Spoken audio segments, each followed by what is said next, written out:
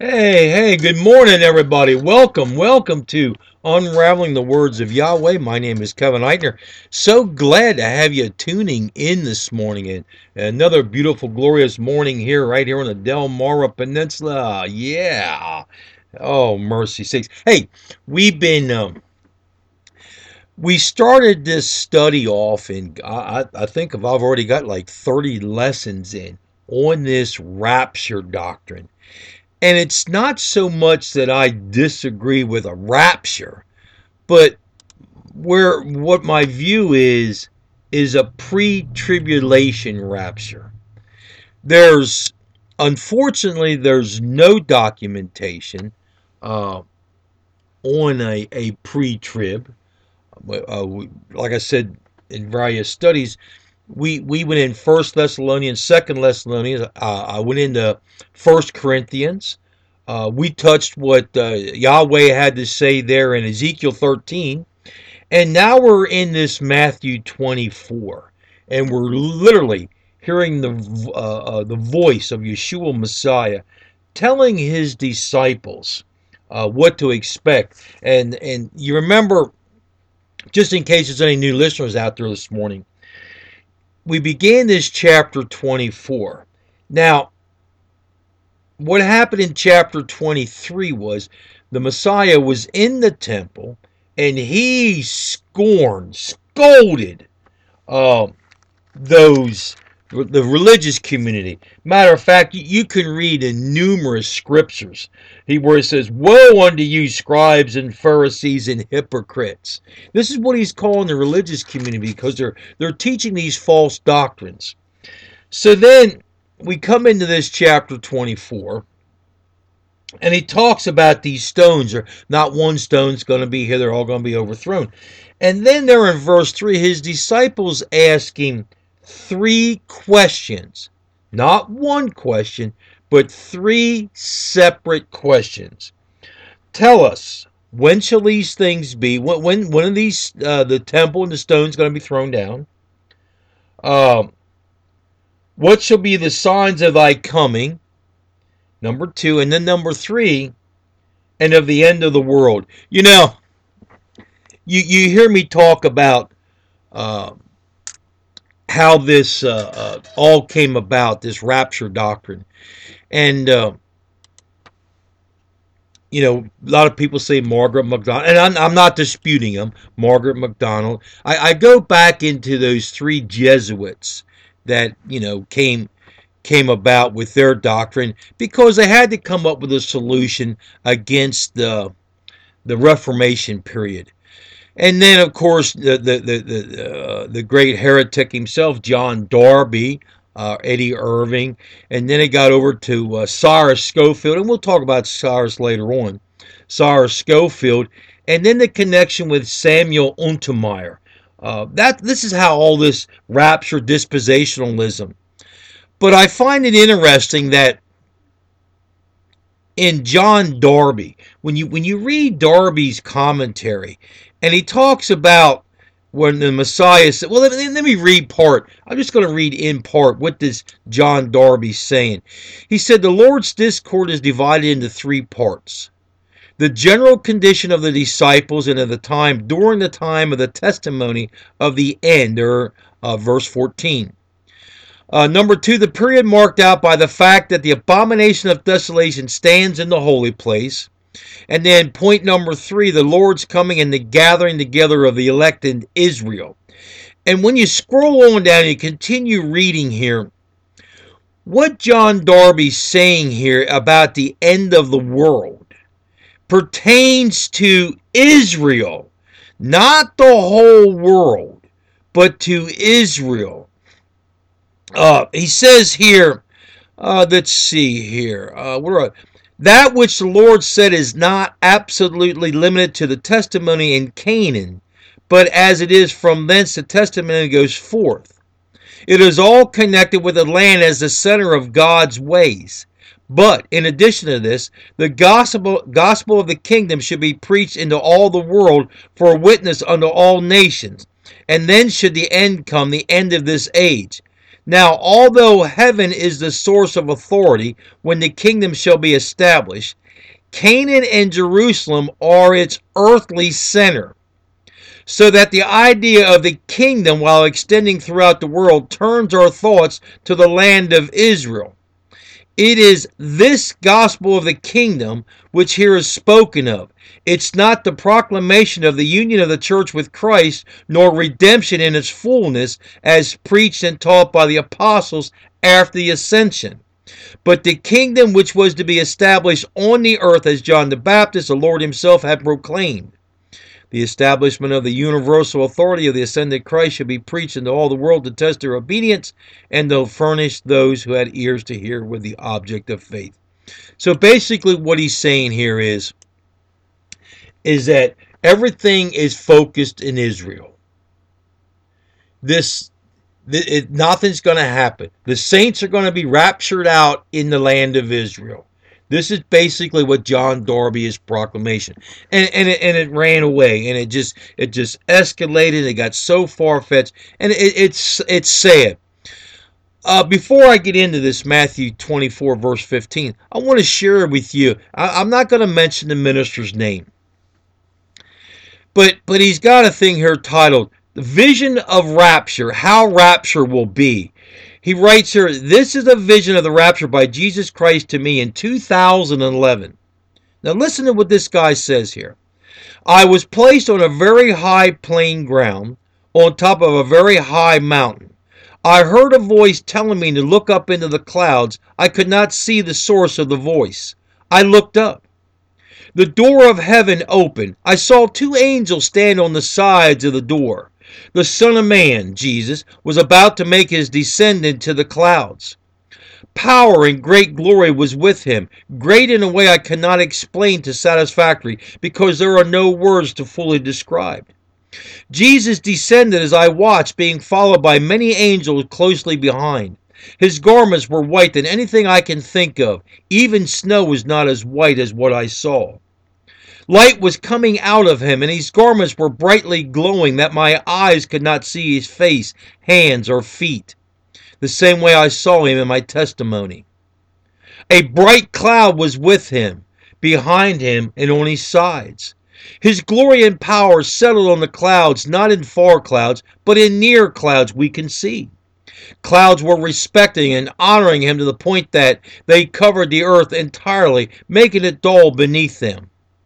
Neither the moon nor the stars or the sun gave their light. They were all hidden from man on earth by a bright, dense, thick clouds, white clouds, and no man could see them, but I could.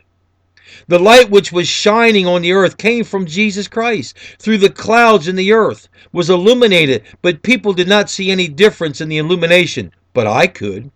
I was told to look back to the earth, to the space between the clouds and the earth. A great multitude of the chosen was coming out of the earth to space. Tears flowed as I watched this happening. It's unimaginable, unbelievable. Before even they could reach the space, they were all changed, transformed, within a twinkling of an eye, so fast that I could not realize how it happened, to complete cleanliness and whiteness in the likeness of Jesus Christ. Every person was dressed with exact white garments like Jesus. This great multitude of the chosen had great joy and happiness as they entered the space. I have never ever, and I repeat, never ever in my life seen people so happy, joyful, together without discriminating who is this or who is that. They were all like one big family. I saw this multitude of the elect unite with Jesus Christ and the angels in the clouds. And I turned to be like them, and taken to stand in the clouds. I was placed in a place where I could clearly watch them. All angels took a stand around them in a circle with Jesus Christ at the front. The great multitude, being led by Jesus, ascended up, up, up in the skies as I watched. The heaven door was open, with two angels at the doorsteps. The great multitude ascended, and I saw them enter the kingdom of heaven through the heaven open door, being honored by two angels at the doorsteps. I cried, tears of joy. I was told to write all what I saw with a paper and a pen. I wrote everything I saw. Then I was told to write what I was being told by the Spirit. And this is what the Spirit was telling me. What I saw is coming to happen soon and very soon. Now keep in mind, this was written in 2011. Some people living in this generation are not going to die. Saints should not be afraid and concentrate on his third coming, because the most important is the rapture. Third, saints should not be afraid and concentrate on his third coming. Well, who in the world's getting raptured up? His third coming comes with a lot of destruction, with shaking the earth and heavens. This is not made for the saints. Saints should keep watching and be ready for his second coming, rapture, because the time is at hand. Let's repent and pray that we are found worthy to be part of the rapture. Woe to those who will be left on earth, because God's wrath is coming after the wildfire. I looked, and what I had written was good and amazing. All glory and honor to Jesus Christ. Amen. Folks, this is exactly what the Messiah was talking about when he says here about for many shall come in my name, saying, I am the Messiah, and shall deceive many. Say, this is a kind of propaganda that's being spread in an apostate America. This was wrote in 2011. Now, I ask you folks, why in the world would the Lord want to rapture out the churches of today? I mean, think about it. I got an article here from Christian News. Apostate American Baptist minister volunteers as escort at North Carolina abortion facility. Seriously.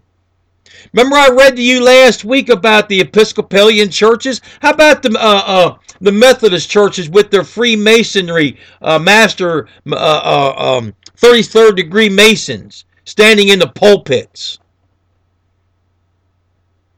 Really? And you folks think that you're entitled to be raptured out? Look at it. Look at our politicians. How many of you people took the time to read what I asked you to go on there and check out that pamphlet, Billions for the Bankers? Folks, you got to see behind the curtain what's going on. We talk about this coronavirus scare. Check out Dr. Charles Lieber and the two Chinese diplomats that were arrested, January the 27th? And their ties with Wuhan, China. Check out the video by Len Horowitz. He documents exactly what's going on here in America. Did you read about, $196 billion that the Federal Reserve just threw into our economy? Who do you think's going to pay for that? Meanwhile, the churches are standing around there twiddling thumbs, sucking on bottled milk, just as the Messiah is stating very clearly in here, in this chapter 24. Did you read the article or the little booklet I told you about Sheldon Emery, about the Federal Reserve? Folks, man, we're in a spiritual warfare here. People aren't waking up. They're not realizing what's going on here. This morning, as I was sitting there, it was about 4:30 this morning, I was sitting there watching TV, and a religious commercial come on. Here's some TV evangelist wants to give you some miracle water. And then they got testimonies. This one lady said, "Oh, I got $56,000 in the mail." Come on, folks. Man, we got to be smarter than the devil. We got to be wiser than the serpent. This is what the Messiah is telling us. You 501c3 churches, really? Really? You so-called Christian politicians out there, are you really defending the honor and the glory of Yeshua Messiah when you sit down and you vote on something? We got two gentlemen. Now it's getting to the point now. It's hard for me to believe that Mr. Sanders is going to continue. Folks, we are in exactly what the Messiah said about an apostasy. It's coming. It's here. We need to wake up and realize what's going on. The Messiah says here, and I talked about it. I'm going to finish this up here today. He says here in verse 15, when ye therefore shall see the abomination of desolation spoken of by Daniel the prophet, standing in the holy place, whoso readeth, let him understand. I want to analyze. I want to break these words. I'm going to unravel these words. That's what they call this program's about. Unraveling the words. He says here, when ye therefore shall see the abomination of desolation. This word of here is the genitive of the cause, which brings about on Yahweh's desolating judgments. Other words, abomination. Once again, what does abomination mean? The abomination of desolation is a Hebrew term that many Christians don't seem to understand. It is defined by the placing of an idol to worship in place of Yahweh, which is set up in the Holy of Holies in the Temple Mount in Jerusalem. The final setting up of the idol will take place in the future when the Antichrist, the man of sin, will declare himself Yahweh in a rebuilt temple, placing himself up as an idol and demanding worship from the world.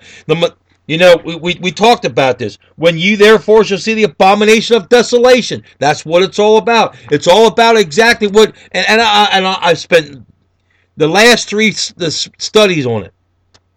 But it goes exactly what Paul says. They're in 2 Thessalonians. Exactly what Paul said. And then these churches want to try to make a rapture doctrine out of it. Come on, folks. We got to be wiser than the serpent. Paul says, now we beseech you, brethren, by the coming of our Lord Yeshua Messiah, and by our gathering together unto him, that ye be not so soon shaken in mind, or be troubled, neither by spirit, nor by word, nor by letter, as from us, as the day of the Messiah is at hand. Hey, I didn't want to mention their names, but hey, minister, you that had this vision in 2011, listen up. Let no man deceive you by any means. For that day, what day? The coming of the Messiah shall not come except they come a falling away first, an apostasy. And that man of sin be revealed, the son of perdition, who opposed and exalted himself above all that's called Yahweh, or that is worship, so that he as Yahweh sitteth in the temple of Yahweh, showing himself that he is Yahweh. There, my dear brother and sister, is the abomination of desolation. That's the abomination of desolation. Nowhere does Paul say the saints are going to be raptured out before the abomination of desolation. We got to read what's being said. Don't listen to these phony balonies like I just read you. Oh, I had a vision in 2011, and I was taken up, and I looked back, and oh, come on, give me a break.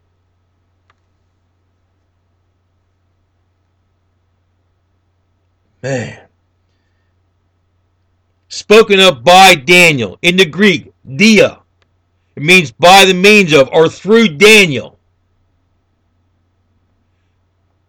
This holy place. Prophet that's standing in the holy place. In the Greek here, the pinnacle.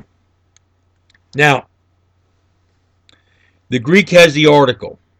The Greek word like pinnacle is the little of the wing side of the temple. It seems to have applied to any pointed roof or gable. In this case, looking to the position and the structure of the temple, we may think of the point or the fortifications of the entrance of Herod overlooking the valley of Jehoshaphat, rising to a dizzy height of 400 cubits above it, as Josephus writes there in Iniquities, book 15. You see, Yeshua Messiah's earlier visits to Jerusalem must have made the scene familiar to him. In past years, he may have looked down from that portico in the dark gorge beneath. Now a new thought is brought before him. Shall he test the evidence that he was the beloved Son by throwing himself headlong down? Was there not a seeming warrant for such a trial, the crucial experiment of the sonship? Had not the psalmist declared the chosen one of Yahweh that his angel should bear him up?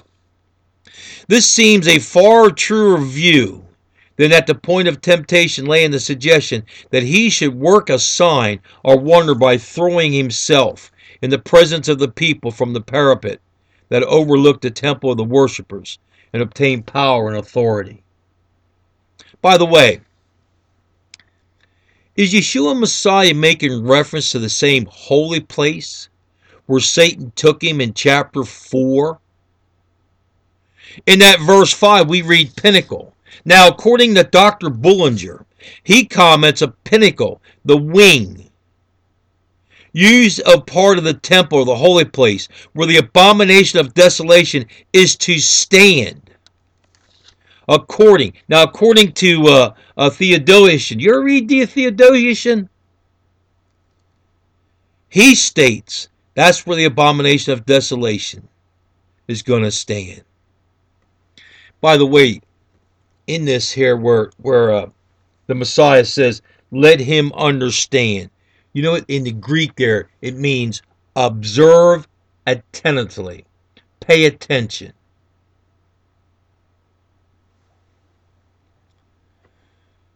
I want to share with you, I've been talking about this. I want to share with you an article by probably one of the true great statesmen of America, and that's Pastor Chuck Baldwin. He wrote an article. You ever get a chance, go on his website and read his articles. They are fantastic. I mean, Mr. Baldwin, he nails it. He really does nail it. I've been reading his articles for years. Awesome. Chuck Baldwin. In January the 30th, he titles his article, Trump's Deal with the Devil. Listen what he's saying here. Donald Trump's so-called deal of the century, unveiled this past Tuesday, is actually a deal with the devil. This so-called Middle East peace plan would more accurately be called the Permanent Palestinian Enslavement Act, otherwise known as Save Benjamin Netanyahu's Deri Act. If you know, you got to understand what's happening with Benjamin Netanyahu. On the very day that Netanyahu was formally indicted on corruption charges by the Israel Knesset, that's their government, the law system, Donald Trump rolls out his deal of the century, Middle East peace plan. As with Trump's assassination of General Soleimani, this is nothing but a ploy to try and save Trump's partner in crime and fellow Zionist, Benjamin Netanyahu, and to further endear himself to be much beguiled Christian Zionists within Americans' evangelical voting bloc. The people who live under the yoke of Israel, oppression in Palestine, however, know exactly what this is all about, and they rightly reject it. United States President Donald Trump's Middle East plan, also known as the Deal of the Century, has been denounced by the Palestinians as a new Balfour Declaration.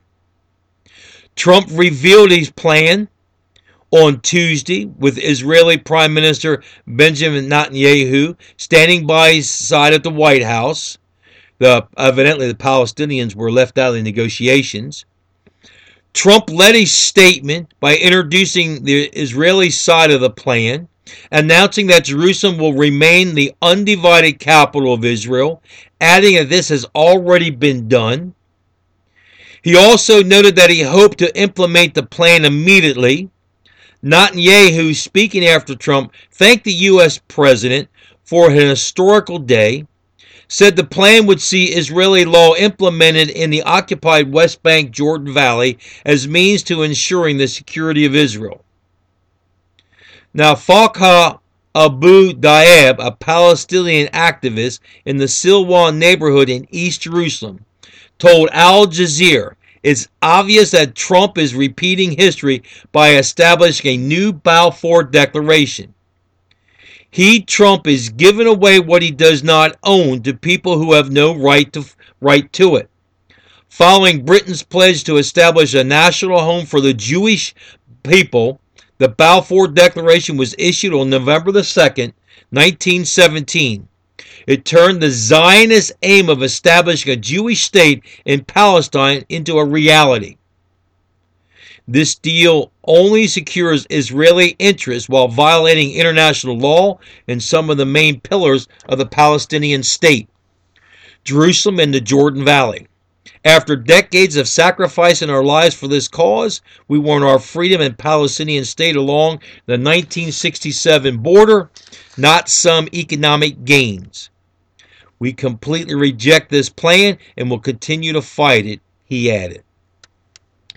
Back to what Chuck Baldwin. He states, "The Palestinians are absolutely right. This is merely another Balfour Declaration, which was nothing more than a conspiracy orchestrated by the 19th, 20th century Zionists to steal land belonging to the indigenous Arab people in a demonic attempt to overturn God's divine judgment on the city of Jerusalem and the Jewish temple in 70 AD.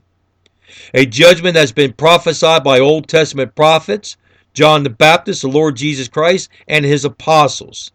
In actuality, Zionism is nothing more than a 2,000-year-old blood feud with God for destroying their holy city and their holy temple. Trump's two-state solution for the Palestinians is analogical to the way Nazi Germany forced Jews into the Warsaw ghettos.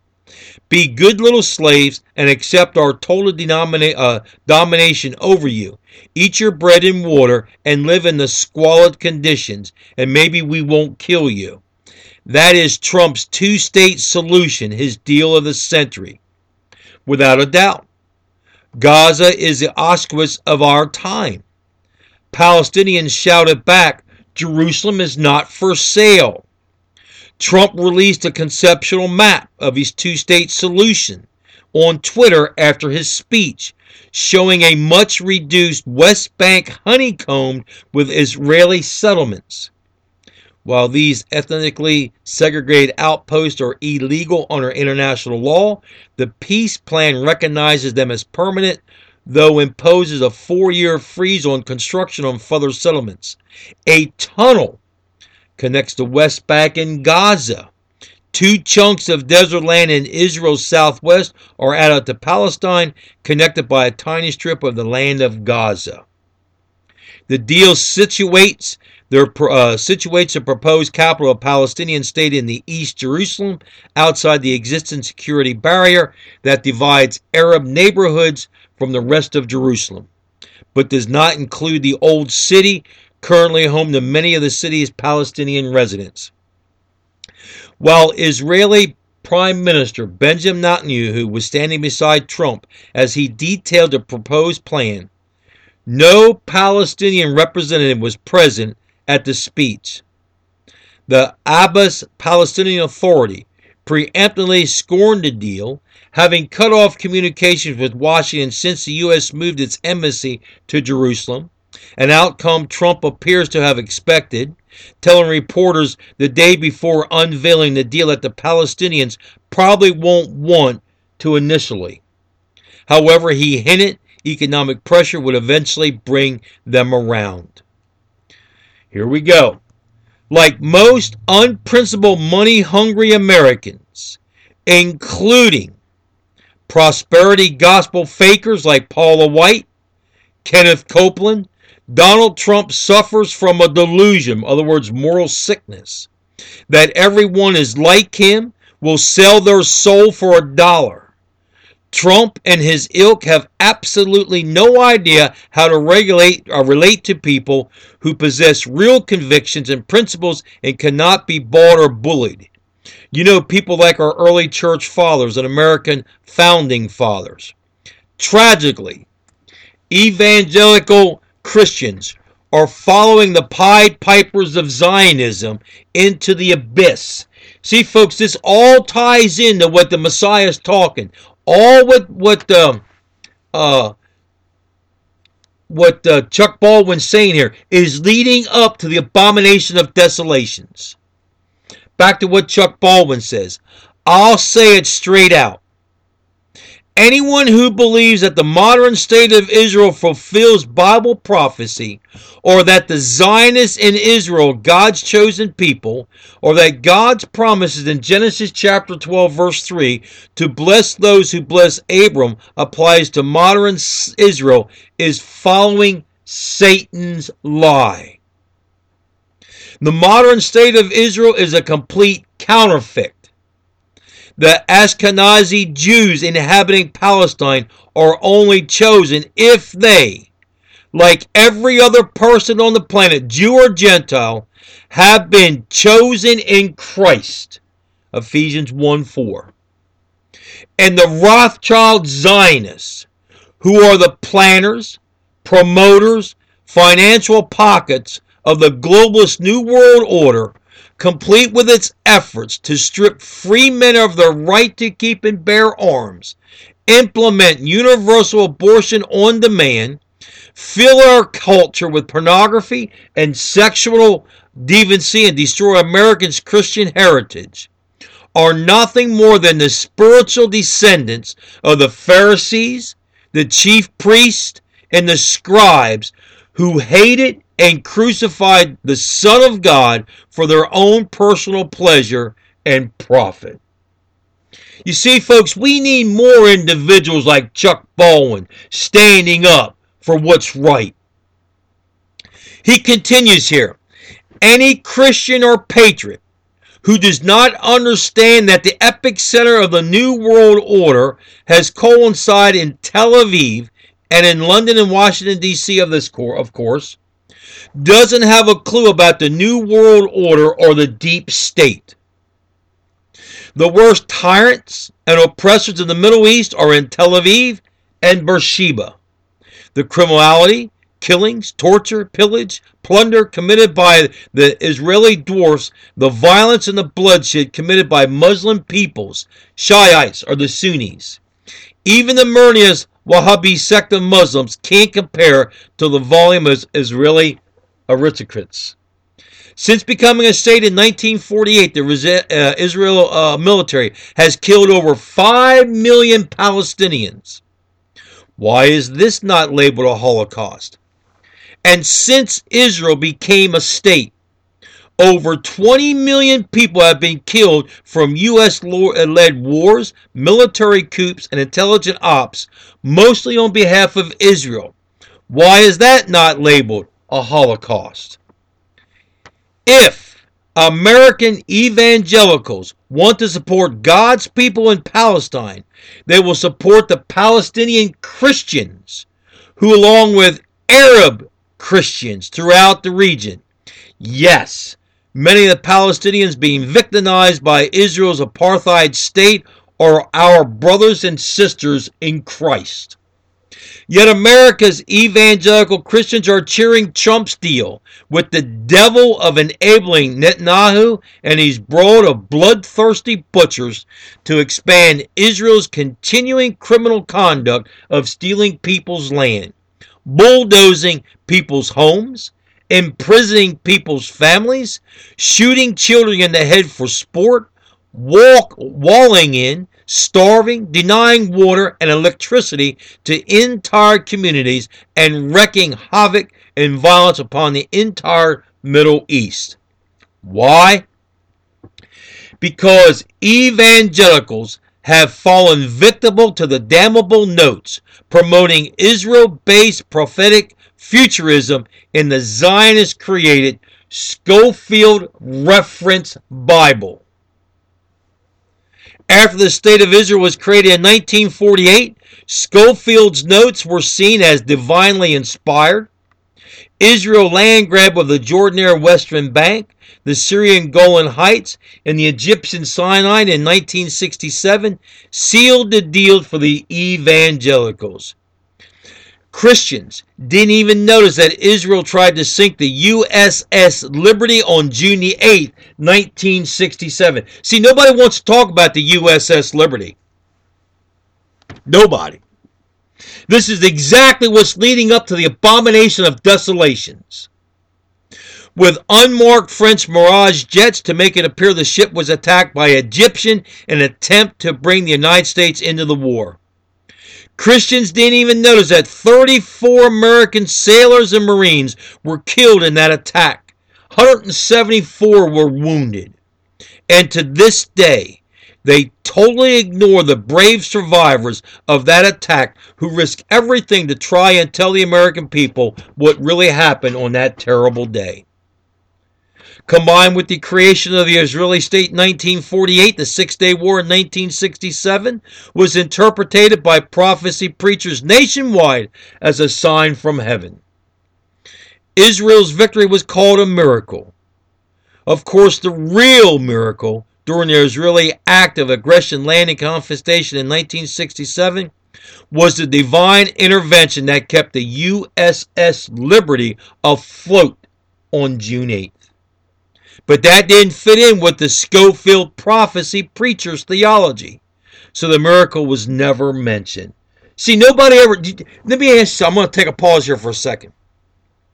Have you ever researched the USS Liberty and really the testimony that was sent as these Israeli jets bombed the USS Liberty, trying to pretend it was the Egyptian Air Force? Once again, I'm going to ask you, why in the world would Yeshua Messiah, Yahweh, want to rapture out these Christian churches that continue to find the Zionist Rothschild-led movement? You folks are clueless, have no idea what's going on behind the curtains. You're more worried about baseball, basketball, hockey, whatever your interest may be. You sit there and you whine that your hard-earned money has to be turned over to the Federal Reserve to pay for a debt that you and I didn't create. Back to Chuck Baldwin. Soon prophetic dispensationalism, as it came to be called, saturated America's Christian colleges, seminaries, Christian bookstores. The church growth movement of the 70s, 80s, and the 90s quickly enveloped Americans' evangelicals. Of course, most of the church growth movement had a heavy emphasis on Israel, prophecy, and the imminent return of Christ. In the minds of the evangelical futurists today, Donald Trump is the new King Cyrus for a greater Israel. Matter of fact, Donald Trump himself came out, check it out, and said that he is the King of Israel. Folks, I don't know how you feel about that statement, but that's a blasphemy. There's no reasoning with these prophecy zealots. There's no use quoting the Declaration of Independence, the Constitution, and the Bill of Rights. There's no such thing as natural law, international law, the law of nations with them. Americans' founding fathers and founding documents are completely irrelevant, as are honesty, integrity, morality, and humility. None of it matters. Scofield's prophecies have been fulfilled in Donald Trump. Old Testament Israel has been reborn. A third Jewish temple must be rebuilt. The Mosaic feast, festivals, new moons, rites, ordinance, commandments, sacrifice, and Sabbath must be reinstituted. Donald Trump is the chosen one. He is God's anointed. Donald Trump, Benjamin Netanyahu, Nikki Haley are the new Holy Trinity. Robert Jeffries, Jerry Falwell, John Hagee, Kenneth Copeland, Paula White, Franklin Graham, along with Trump's myriad spiritual advisors, are the New Kingdom prophets who sit at the king's tables, assassinating foreign heads of state, enabling the Federal Reserve bankers to crush foreign currencies and economies that reject their financial monopoly, stealing oil fields from the powerless countries, pillaging, plundering America's economic future in order to finance the never-ending Zionist war on terror, bullying every nation on earth that hesitates to accept the American/Israeli global hegemony, risking global nuclear war. In the minds of the evangelical rapturous, it's all necessary to fulfill Schofield's prophecies. Yep. Donald Trump's deal of the century is nothing more than an old-fashioned deal with the devil. Then again, many evangelical Christians and former presidents have made that same deal over the past 70-plus years. He goes on here, he ends up, P.S. This is the message you won't hear in the vast majority of America's evangelical churches. This message will explain the Zionist blood feud against God and why most Christians have completely misinterpreted the truth of God's Word by embracing Israel-based prophetic futurism. You will probably never hear another message like it. Find it here. And once again, that was Pastor Chuck Baldwin, a true American patriot. This is exactly what the Messiah was talking about. Exactly. Folks, you got to wake up, man. You got to realize what's happening. This tribulation period is going to hit you. You have no idea what's going to happen. All the pieces are being moved. It's like L.A. Marzulli's cosmic chess match. You know, there's a chess game on between Yahweh and Satan, his demonic powers, his demons. We're nothing but a pawn in this game. Say it.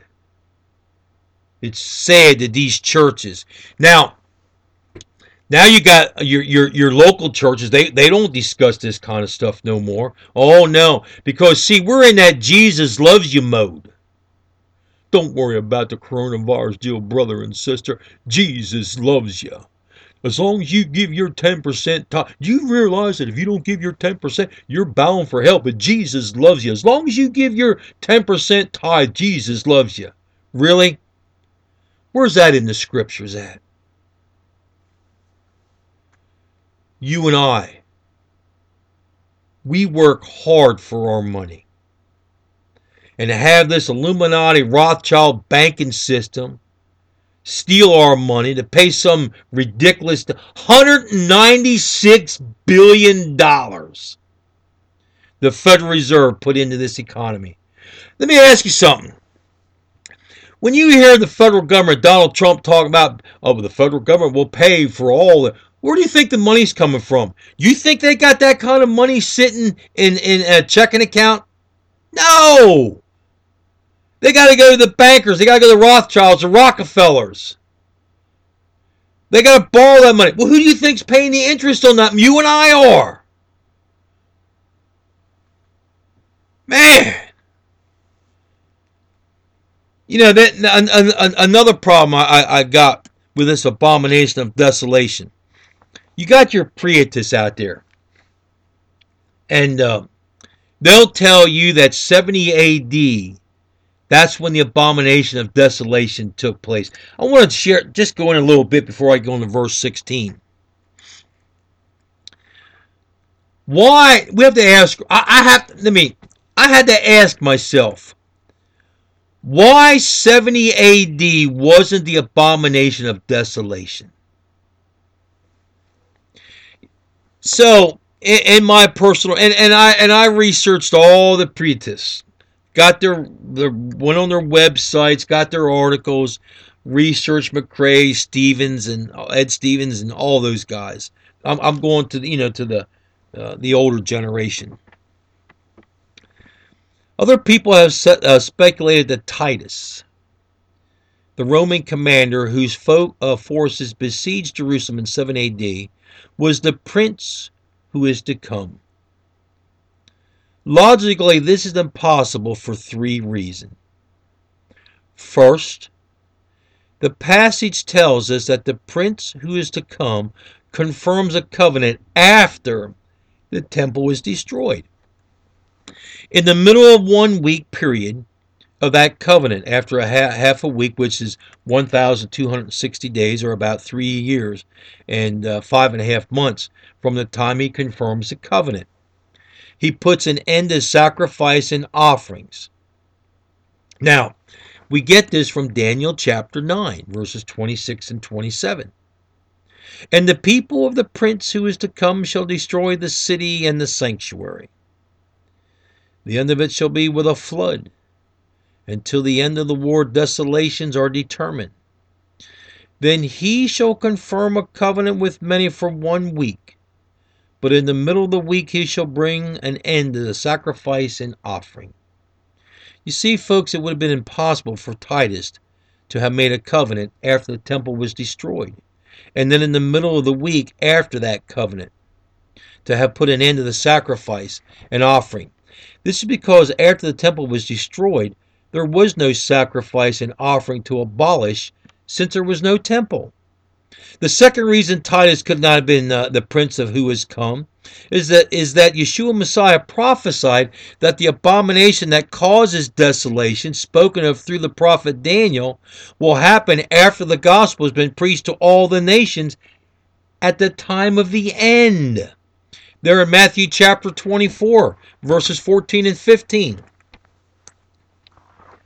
And this gospel of the kingdom will be preached in the whole world as a testimony to all nations, and then the end will come. So when you see standing in the holy place the abomination that causes desolation, spoken of through the prophet Daniel. So we see that didn't happen.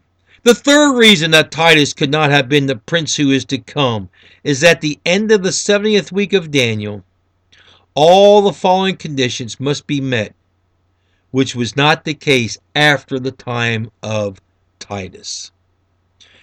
We go there in Daniel chapter 9, verse 24. 70 weeks are determined for your people and for your holy city to finish the transgression, to make an end of sins, to make reconciliation for iniquity, to bring in everlasting righteousness, to seal up the vision and the prophecy, and to anoint the most holy. Based on the logical analysis of the chronological of Daniel's prophecy, the prince who is to come has not yet come. It's important to note this because Daniel chapter 9, using a minimum number of words, tells us that a future temple will be standing in Jerusalem at the time of this prince. And that temple is being worked on right now through the Kabbalist diplomacy of Donald Trump and his daughter and his son-in-law Kushner, who is a Kabbalist Jewish. These people do not follow the Torah. Very few of them even follow the Talmud. I'm going to repeat this once again. I made this similar statement in various studies. Why in the world would a born-again Christian want to help an unbelieving Jew, has no faith in the King of Kings and the Lord of Lords, Yeshua Messiah? This unbelieving Jew, this individual, steadily reads the Talmud, which states that the Virgin Mary was a whore, and they compare Yeshua Messiah to Balaam there in Numbers chapter 22. Why in the world would you want to donate your dollars to these individuals? To me, if you're going to donate your hard-earned dollars to these types of individuals, to these unbelieving Jews that have no faith in the King of Kings and the Lord of Lords, who claims their mother is a whore, he was a type of Balaam. You might as well give your money to the abortion clinics or on any other ungodly institution, because that's exactly what you're doing. If you want to help a Christian out, look for those Christian families that love and believe in the gospel of Yeshua Messiah. That's what you should look for.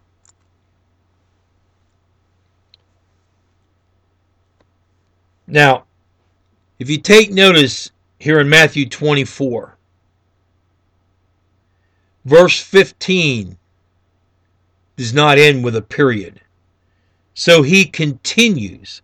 He says here in verse 16, then let them which be in Judea flee into the mountains. In other words, then. That's to say, when they shall see the abomination of desolation taking place. Them which be in Judea, not only in Jerusalem, but in its vicinity, as most exposed to danger from the invading army.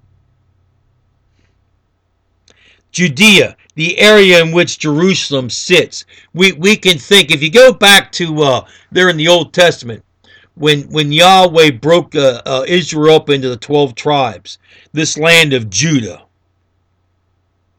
By the way, why does he say this? Well, them which be in Judea. Why? Well, think about it.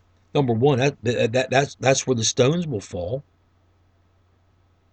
Remember there in the book of Revelation, those hailstones, they're going to fall there. Not only that, Satan's going to be there. We know that. We know that from what I read to you earlier. They're in 2 Thessalonians. And let's not forget also. Let's not forget also that they're in the book of Revelation. Let me go into chapter 11 here. I won't pick it up in verse 3. And I will give power unto my 2 witnesses, and they shall prophesy 260 days, clothed in a sackcloth. These are the 2 olive trees and the 2 candlesticks standing before Yahweh of the earth. Check it out there in Zechariah. If any man will hurt them, fire proceedeth out of their mouth, and devoureth their enemies. If any man will hurt them, he must in the matter be killed. These have the power to shut heaven, that rain not in the days of their prophecy, and have power over waters to turn them to blood, and to smite the earth with all the plagues, as often as they will. And when they have finished their testimony, the beast that ascendeth out of the bottom of the pit make war against them, and shall overcome them, and kill them. And their dead bodies shall lie in that street of the great city, which spiritually is called Sodom in Egypt, where also our Lord was crucified. So he's telling you, in Jerusalem. And they, the people and the kindreds and the tongues and nations, shall see their dead bodies 3 days and a half, and shall not suffer their dead bodies to be put in the graves. And they that dwell upon the earth shall rejoice over them, make merry, and send gifts one to another, because these 2 prophets tormented them that dwelt on the earth. They stood up. They spoke against the Rothschild banking system. They spoke against these Zionist Christians. They spoke against the Talmud believers. And after 3 days and a half of the spirit of life from Yahweh entered into them, and they stood upon their feet, and great fear fell upon them which saw them. And they heard a great voice from heaven saying unto them, Come up hither. And they ascended up to heaven in a cloud, and their enemies beheld them. They were astonished. They couldn't figure this out. Whoa, wait a minute. We worship Lucifer. Keep in mind what Paul says there in Thessalonians, that Satan's gonna set himself in the temple, thinking that he's Yahweh. And he had these two witnesses dead. Whoa, wait a minute here. These 2 witnesses are resurrected. And the same hour There was a great earthquake, and the 10th part of the city of it fell, and the earthquake was slain of men 7,000. There's another reason why you want to flee. Flee to the mountains, flee out of there. The great earthquake. And gave glory to Yahweh of heaven. This is what he's talking about. You see, why does he say,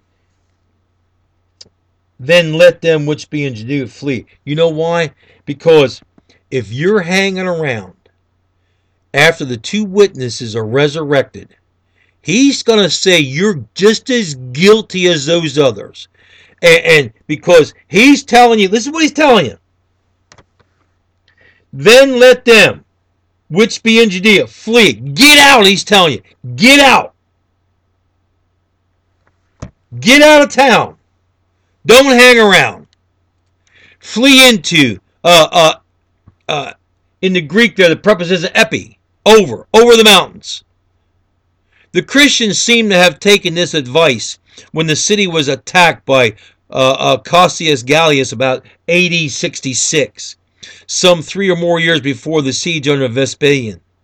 Gallus had appeared before the walls, apparently had every hope of taking the city, when for some reason not certainly known, neither owing to supposed defeat or ignorance of his own success or the advice of his general, he suddenly withdrew his forces. That's according to Josephus. The Christians, bearing Yeshua Messiah's warning in mind, having, as we may surmise, seen the predicted sign, took the opportunity of flight from the doomed city, and made their escape to Pella, a town of Decapolis, southeast of Bashan, and the ruins of which are now known by the name of Falhi, as Eusebius probably refers to this migration. They're in his writings, narrating that owing to a certain revelation given to holy men among them, the whole body of the church before the war removed across Jordan to Pella, and dwelt there in safety during those troublous times. So this is what we're talking about. Talking about the mountains of Palestine, abounding caves, a safe retreat for those who are pursued. In all ages, these caves have been the favorite places of the robbers, and they were also resorted there by dangers. He's telling you, get out of Dodge, folks. Get out of Jerusalem. See, get out. He goes on here to verse 17. Let him, keep notice, we're still in the same sentence. There's no period here. These are colons. Let him which is on the housetop. What's the housetop? What's the purpose of the housetop? It's a place where the watchman stands. Let him which is on the housetop not come down to take anything out of his house. You see, that houses in the streets of Jerusalem were built in a continuous line with flat roofs, so that a man might pass from house to house without descending into the street until he came to some point near the wall or gate of the city so he could make his escape. At a moment of danger, in this case that arising from the factions within the city rather than the invaders without, any delay might prove fatal. Men were to escape as though their life were given them for a prey, as in Jeremiah chapter 45, verse 5, without thinking of their goods or wealth. Get out of Dodge, folks. You don't need it. So, we may ask, well, what are we watching for? Seriously, folks, the enemy. So therefore, when you see the enemy coming, flee from Judea. In other words, flee for refuge. Never forget who your refuge is. Yeshua Messiah. You know, let me, I just went brain dead. Stay with me, stay with me, stay with me. Genesis.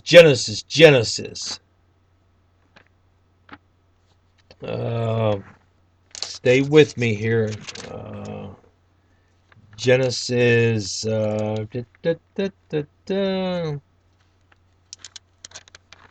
I'm thinking.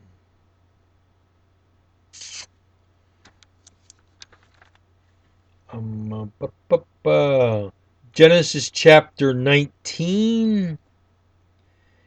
And I'm going to pick it up verse 50. You all know what happened there in Sodom and Gomorrah. The two angels went to Sodom and Gomorrah, right? But listen here.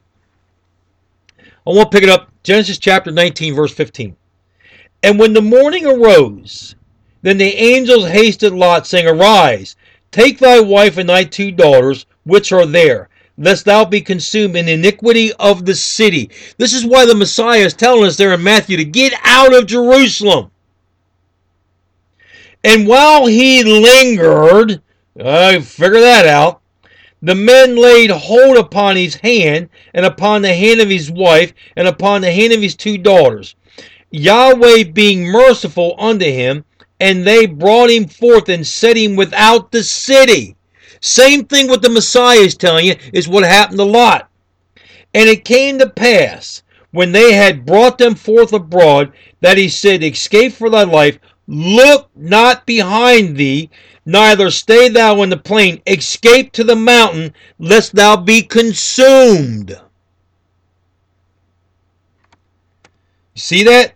And Lot said unto them, Oh, not so, my Lord, my Yahweh. Whoa, wait a minute here. You see the example of the Messiah?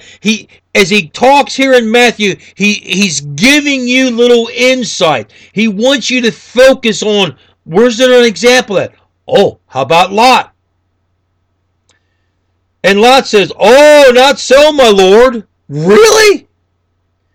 Behold now, thy servant hath found grace in thy sight, and thou hast magnified thy mercy, which thou hast showed unto me, in saving my life. And I cannot escape to the mountain, lest some evil take me, and I die. You're contradicting what the Lord said? Folks, I want you to take what's being said in Genesis to exactly when he says, those of us living in Judah, Jerusalem, get out of the city.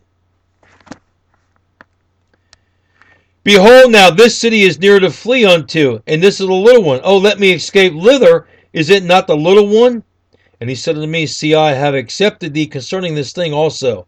And then they're talking about it and so forth. They want to go to Zorn. Then I'm going to go to verse 34. Then Yahweh rained upon Sodom and upon Gomorrah brimstone and fire from Yahweh out of heaven. And he overthrew those cities, and all the plain, and all the inhabitants. And it came to pass when Elohim destroyed the cities of the plain, that Elohim remembered Abraham and sent Lot, and so forth. This is what he's trying to tell you. Get out of town. Don't wait. Don't look back. Get out. Flee from the devil. Flee from Satan himself. Once again, never forget who your refuge is. It's Yeshua Messiah. When those who have fallen under the deception of the false prophet doing the abomination of desolation, which we just covered, then flee to those outstretched arms of Yeshua Messiah, for he is our only refuge. I think on the words of Yeshua Messiah as he spoke to the religious community there in Matthew chapter 3, verse 7. But when he saw many of the Pharisees and the Sadducees come to his baptism, he said unto them, O generation of vipers, who hath warned you to flee from the wrath to come? These words here in verse 17 are the words of warning to those who have followed the Antichrist instead of waiting for the true Messiah. He continues here, take not anything. All the manuscripts, the best manuscripts, it all says the things. And take the things out of his house. Folks, this is a solemn warning to you and I. This is what he's talking about.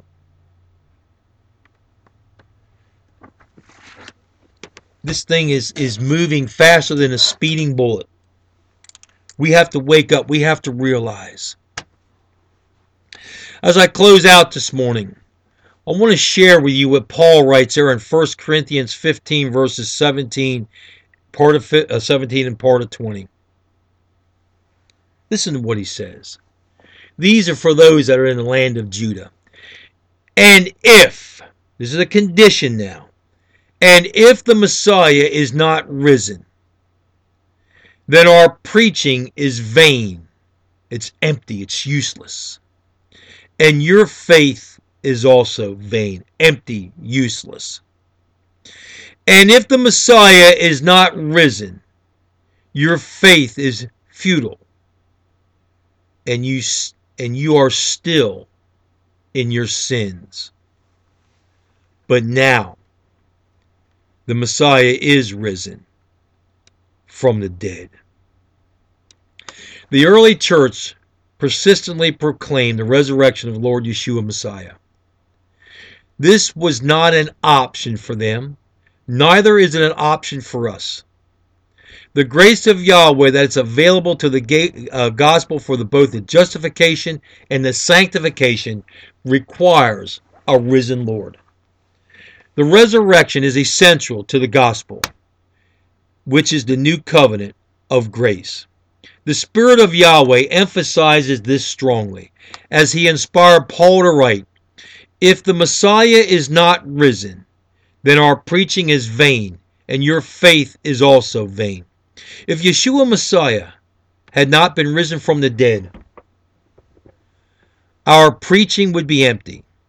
If the Messiah were still in a tomb, his salvation mission ended in failure, not in victory. Yeshua Messiah is the object of our faith. If he is not alive, our trusting in him would be fruitless.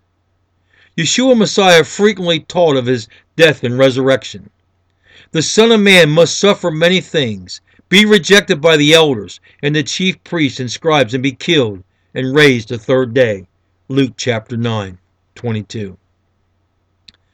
Furthermore, Paul wrote, "And if the Messiah is not risen, your faith is futile. You are still in your sins." The gospel of forgiveness of sins includes the resurrection. "I declare to you the gospel which I preached to you, that the Messiah died for our sins according to the Scriptures, and that he was buried, and that he rose again the third day according to the Scriptures." You see, folks, faith is only effective as its object. If our Lord is not resurrected, it is useless to place our confidence in him. If we are trusting in a dead Savior to forgive us and set us free, we are still guilty and bound. However, glory be to Yahweh, our Lord is not in an ancient tomb, but now the Messiah is risen from the dead. You see, folks, he rose victorious over sin and death, bringing everlasting righteousness to all who believe. Faith was accounted to Abraham for righteousness. Now it was not written for his sake alone that it was imputed to him, but also for us. It should be imputed to us. That's to say, credit to our account. Who believe in him? Who raised up Yeshua, our Lord, from the dead? Who was delivered up because of our offense and was raised because of our justification? Thus, all of the grace of blessings of the resurrection are ours by faith. As Paul writes in Romans 4:16, "Therefore it is of faith, that it might be according to grace." Dear Heavenly Father, we rejoice in the resurrection victory of Yeshua Messiah, our Lord. We praise you, Yeshua, as our risen, living Savior. What a mighty salvation you have secured through your victory over sin and death. Glory be to your name for providing it all by grace through faith. We ask now in your precious name, teach us to trust in you more and more in your holy name. Father, we thank you so much of that name, that power that lies behind that name, that through the grace we can find our justification of our faith, our sanctification of our souls through the resurrected Messiah. Lord, if there's somebody out there this morning that does not realize that, speak to their hearts, Father. Allow the Holy Spirit to show them and guide them and direct them and bring them out of that darkness into that everlasting light, for he is our light. Father, we thank you so much for all things. Father, we ask that you bless those as those bless you, Father. Father, we pray for Christians throughout not only this county, not only this nation, but all over the world, that they come to the reality that the King of Kings and the Lord of Lords is still alive today, and that we have to follow the exact words that was proclaimed to us. We can't whitewash anything, Lord. We have to stay focused. We have to stay tuned in what you have to say, Father. I pray, Lord. I pray that a revival can come to America. I pray that we can see and search out the justification, the sanctification of your grace in all mankind. Father, I thank you. I thank you for all things. In that name of Yeshua Messiah. Amen. Amen.